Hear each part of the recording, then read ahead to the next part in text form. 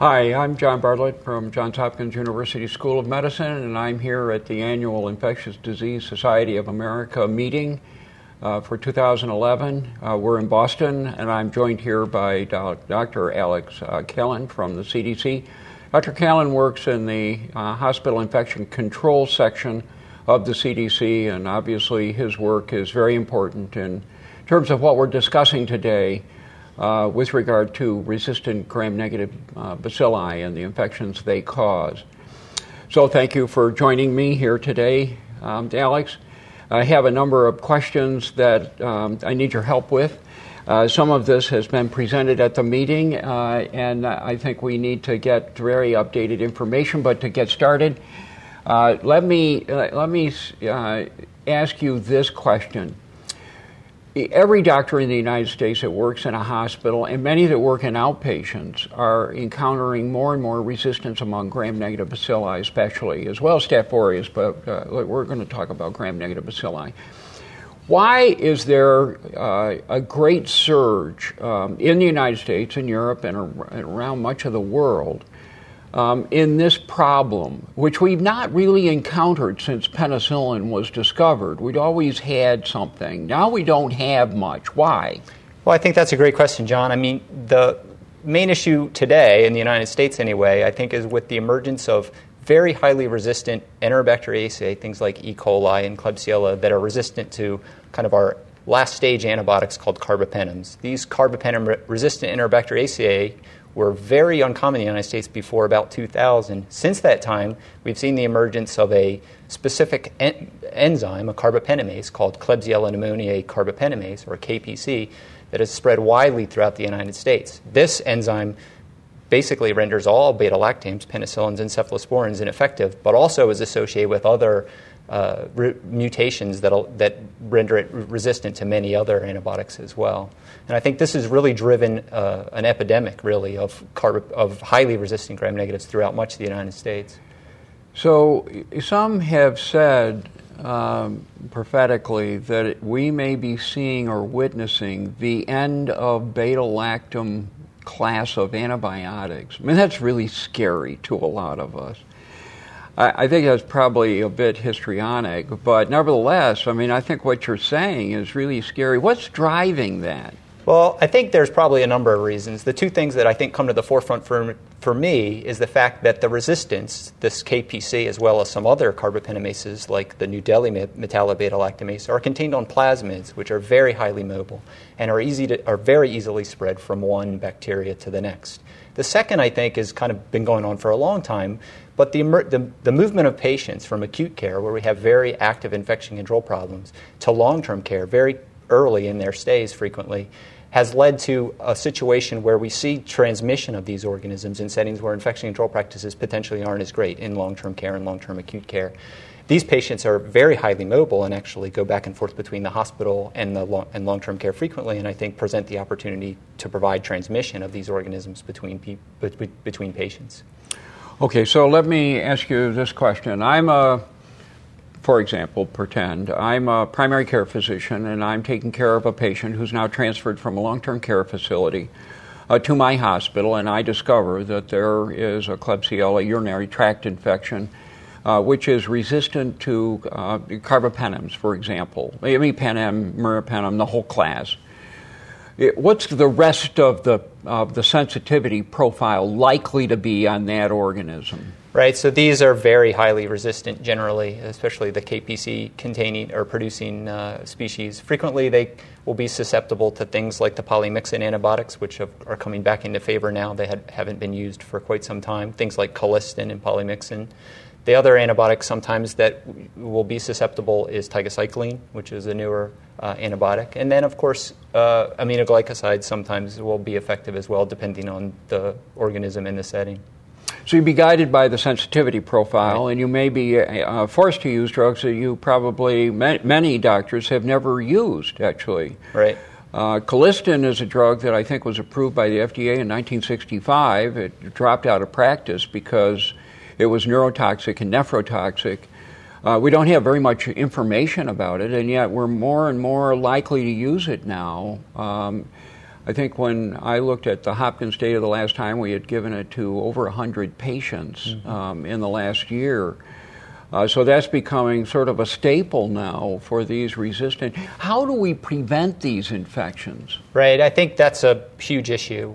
As many people know, the timeline for new antibiotics to treat these resistant organisms is probably a long one. I mean, 5 or 10 years before we have effective antibiotics. So I think it's critical to work to try and prevent the transmission of these organisms. I think the lessons that we've learned at CDC as far as this is concerned is people really need to recognize this is an important pathogen. Time and again, we're asked to do investigations in settings where the opportunity to intervene early on these was missed due to a lack of recognition.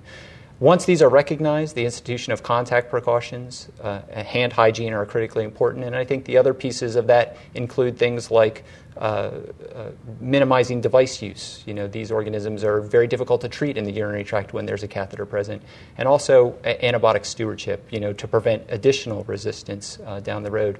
There's also some recent and interesting data from Israel which suggests that potentially the use of cohorting patients and particularly staff to take care of them may be of some use as well. Yeah, I was really interested in that report from Israel. You might elaborate on that a little bit. As I understand it, there was an outbreak of KPC producing bacteria in multiple hospitals, and they took all of them and put them in a facility with a consistent health care providers that managed it, and actually had an enormous accomplishment. That's something that would not be easily done in this country.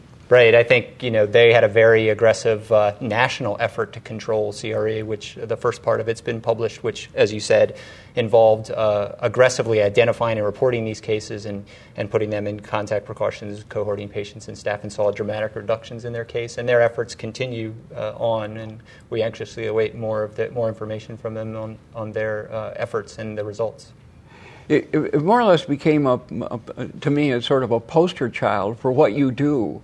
In other words, the curve went way up, hit a peak, and then it came right down as soon as you implemented that cohorting and in tight infection control by people who were well trained in it. Right. And I think we've seen that too in investigations that we've done. And I think when you cohort the patients and the staff, you decrease the likelihood of transmitting it based on, we know people aren't 100% with contact precautions and hand hygiene. You decrease the risk of transmitting that to the patients that aren't colonized or infected. So for the people that are taking care of patients that are transferred from other institutions, when should they specifically worry about this at the get-go? Because you said time is important.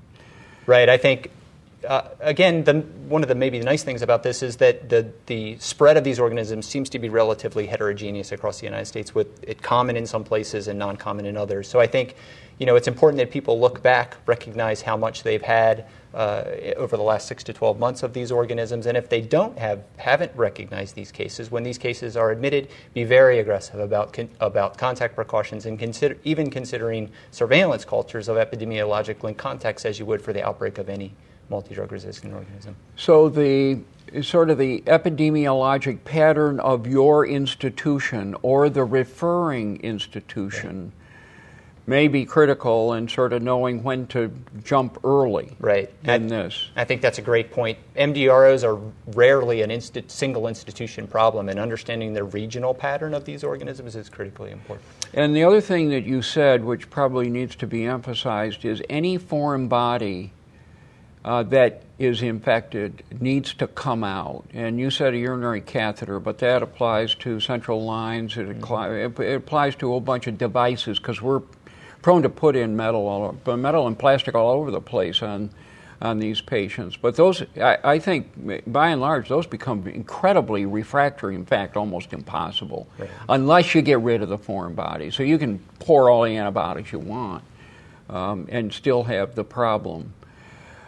So if you have an epidemic in your intensive care unit or in your hospital ward with a lot of these, say it's a KPC-producing organism and you've got a lot of them, I know you call infection control, but what are the key facets of that infection control program? Right, and I think, again, it's mainly trying to limit identifying cases in an outbreak setting and limiting transmission. And identifying cases can be done through screening of contacts, usually with rectal, perirectal, or stool cultures.